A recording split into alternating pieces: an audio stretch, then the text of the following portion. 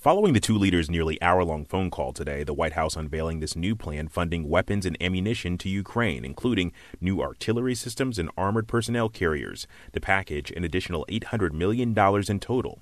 Biden also approved the transfer of additional helicopters to Ukraine as well. The Biden administration has already pledged $2.4 billion in security assistance to Ukraine, $1.7 billion of that coming since Russia's invasion began. Presha, ABC News, the White House.